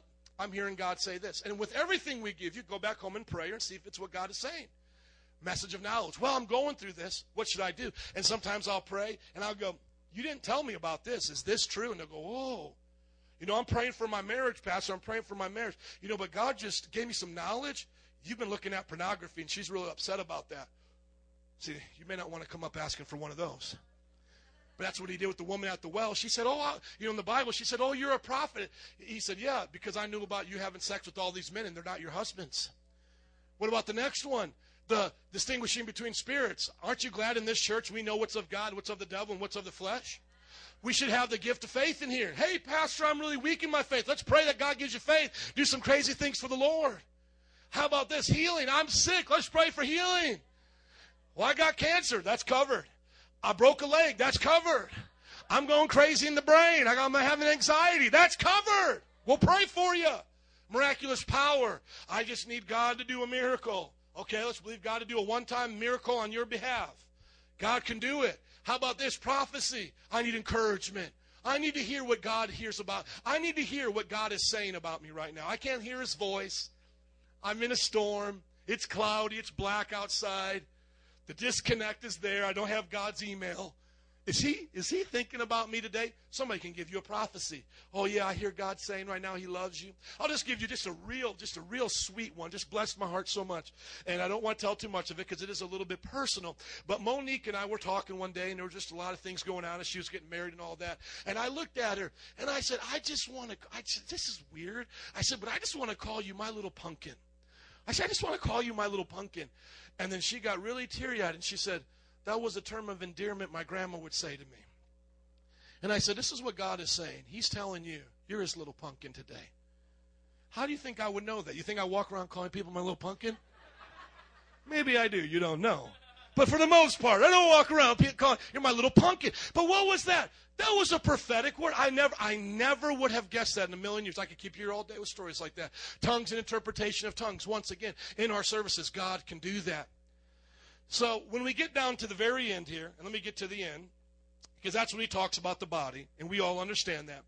In verse 29, and you don't have to, because I want the chart to stay up there, but in verse 29 it says, are all apostles, are all prophets, are all teachers, do all work miracles, do all have the gifts of healing, do all speak in tongues, do all interpret. Some people have said, Well, Pastor, this proves I shouldn't have to speak in tongues for the baptism of the Holy Spirit. Because it says not all speak in tongues. And that's where I correct you. And I say the tongues he's talking about is the message to the church. Because in Acts chapter 2, they all spoke in tongues when the Holy Spirit came. In Cornelius' house, they all spoke in tongues. And in Acts, is it 17 or 19, Jared, when they all spoke in tongues?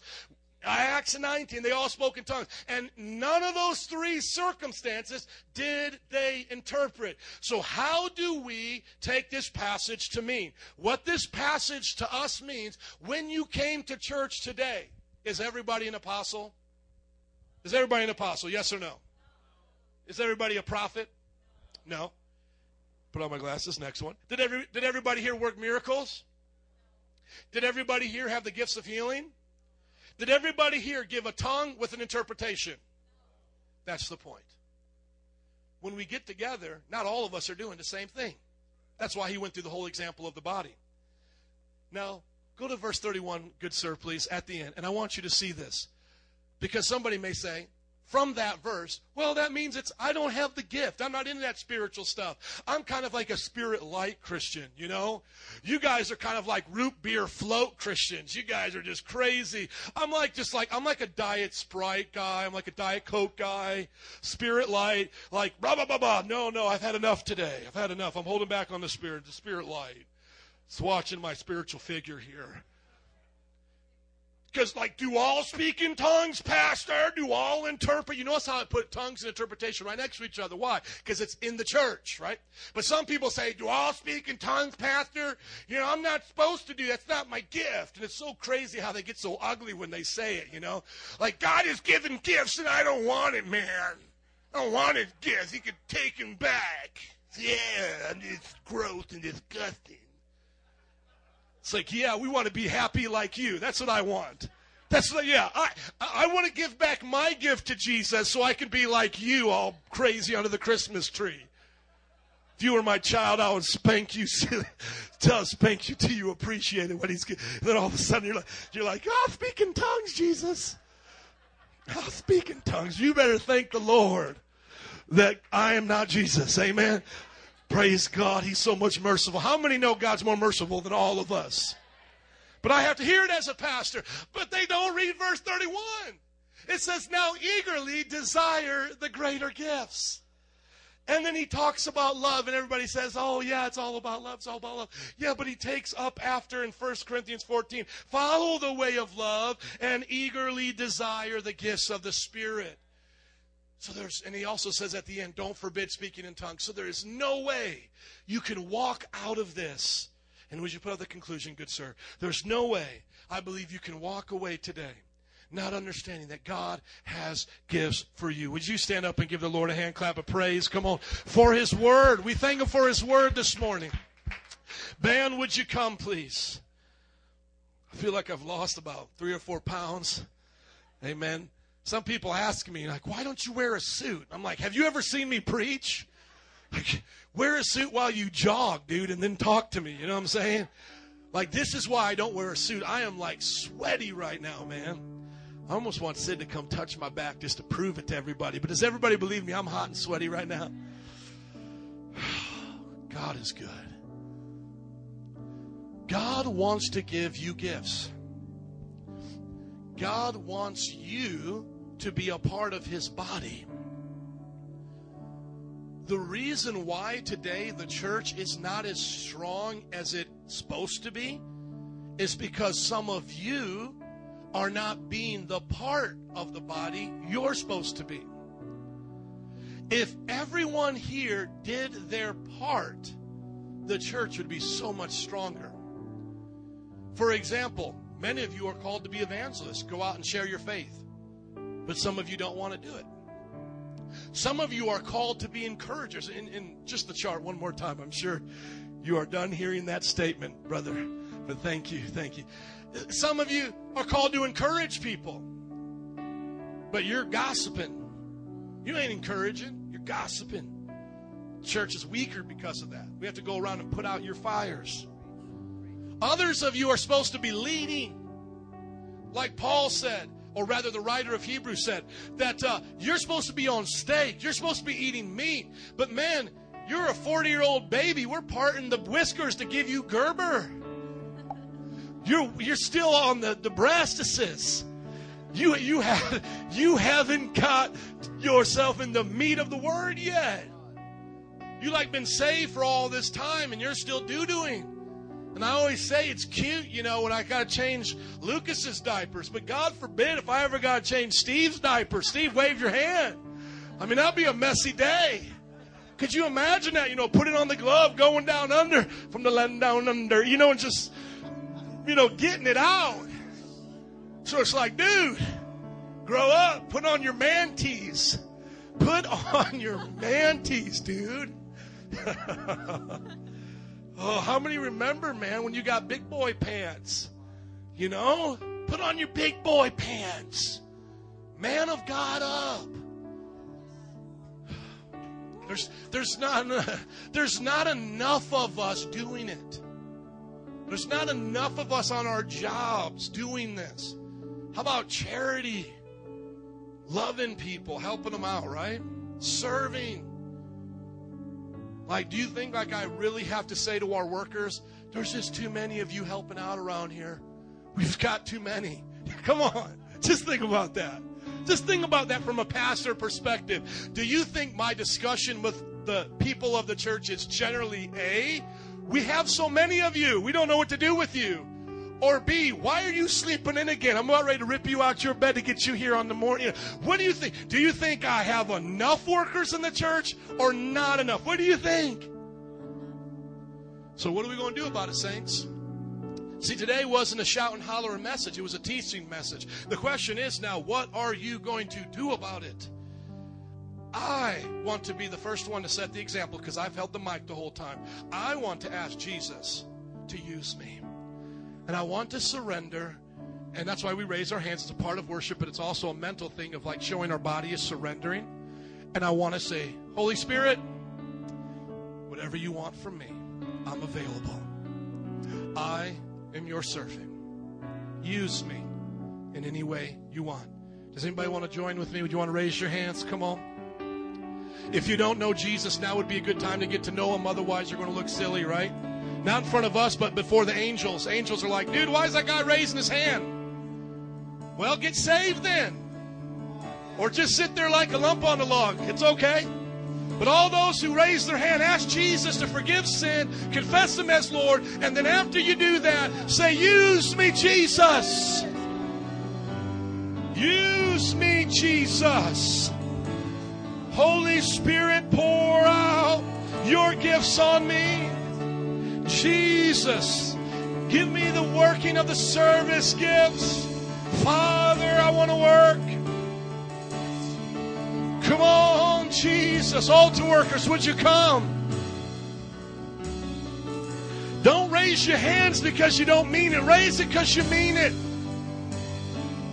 Don't be fake today. If you want to get saved, get saved. But every saved person should be able to say, God, use me.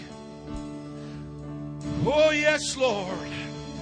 Now, if you have not been baptized in the Holy Spirit with the evidence of speaking in other tongues, you can receive that prayer language right now. Right now, be filled. Be filled. Holy Spirit, baptize them. Give them their prayer language right now. All those who already have their prayer language, come on, just pray it out right now. Robokota rebako. See, I don't need an interpreter because I'm not speaking it to you as a message. I'm speaking it to God as a prayer now. Whoa, and I'll sing in the Spirit too.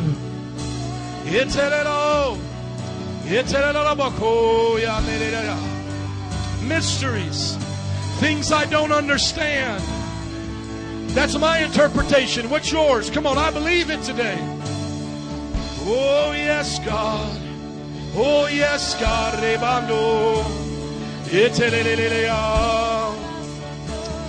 Heaven come to earth. Holy Spirit flow through me. Holy Spirit flow through me. Yes, Lord. Yes, Lord. Jesus. How many can you just look at me right now before we dismiss? And I would ask you, just to remind you, if you got 5 minutes, I'm not going to lie, Lord forgive me. If you've got 15 minutes, stay after, man. We're going to have a great graduation ceremony here. 15 minutes. Maybe 20. Let's make it an even half hour. I am convicted. Before we go and do that graduation for however long we do it for, ask yourself this question now, just in a moment of you and I looking at each other, reflection. Do you believe what you heard today? I'm a Bible college professor. I teach these kinds of things. I believe it. I've studied it. I've talked to others who don't. They don't have the weight of evidence on their side. And once I experienced these kinds of things, now I have a testimony. It's like I've flown the F-22 jet. I've done it. But do you believe it? If you do, go home today and read them again, this week rather, and just ask God to do it. Because a part of Metro Praise is not to keep repeating it every week, but to build on the foundation of Christians who want to do this. And we know there are other churches that don't, okay? And they still can go to heaven, because this is not a matter of salvation. You can go to heaven without any of those gifts, but you must have the gift of salvation. Okay, you must have that. But you can go to heaven without these gifts. You will not have that much fun on your way there. You won't. I'm just being honest. You may get there and you'll be all busted and disgusted, and the Father will look at you and say, son, what happened? Well, the devil gave me a black eye. I lost my family to this, and then I got this, and I got this. And he's going to say, didn't you know I gave you a stick to beat him down with? I gave you gifts to change the world with. Why are you coming here like a defeated person? I made you more than a conqueror. Amen? Let's hold each other's hand like a big, hot, sweaty family right now up in this thug dizzle. And let's have this Armando pray for us. Salvador, will you drop it like it's hot and just bless God's people? Father God, we thank you, Lord, for this message. Oh God, I pray, oh God, that your fire will come. Lord, Father God, that every person in this room, oh God, will feel with your spirit, Lord, Father God, so that we will glorify your name, my King. I pray, oh God, for your spirit to fall on your people, Lord, Father God, that we will be obedient, oh God, to every calling that you put in our lives, oh God, that every person will receive their gifts, oh God, they will not reject that gift, oh Lord. We thank you for everything that you're doing, oh God. We thank you, oh God, for your spirit that you have already poured on us, oh Lord. We thank you, God. We ask you, oh Lord Jesus, to guide us through this week, Lord God, to be the apostle, God, to be the person that you call us to be, Lord Jesus. And you call us to be an evangelist, oh God. Let us be obedient to that. Let us receive and use that gift. Every gift, oh Lord, Father God, that you give us, oh, we know that it's perfect, God, because it comes from you. We thank you, Lord. Be glorified in this place. We thank you, Lord Jesus. Amen. Hey, come on, let's bless him one more time. God bless you. You're dismissed, but if you want prayer, now is the time to get it. And we'll start at 12:15, our graduation ceremony. But worship, come on and get some prayer today if you need it. Yes, he's pouring out his spirit. Oh, come on up if you need prayer today.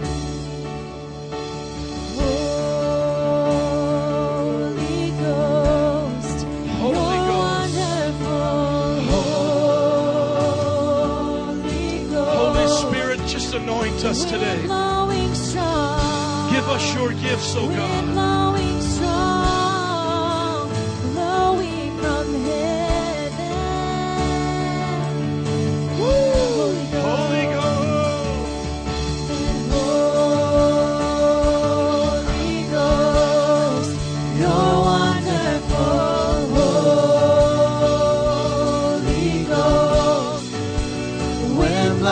Strong, we're blowing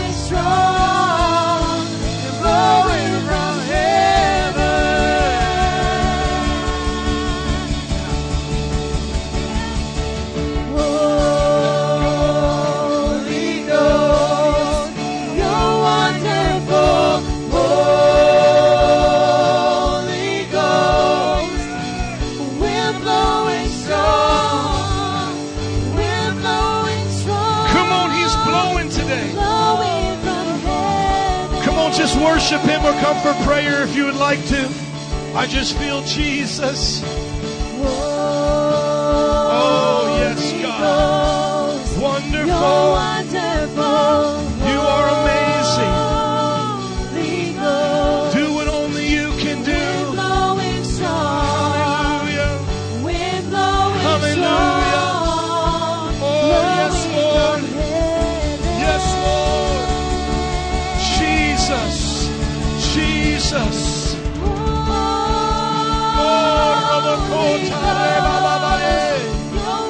Jesus. Holy Ghost. Wind blowing strong. Wind blowing strong. Yes, Lord. Blowing from Hallelujah. Fill them, God. Do what only you can do, Jesus. Do what only you can do, God. Fill us up, Lord. Yes, Lord. Yes, Lord.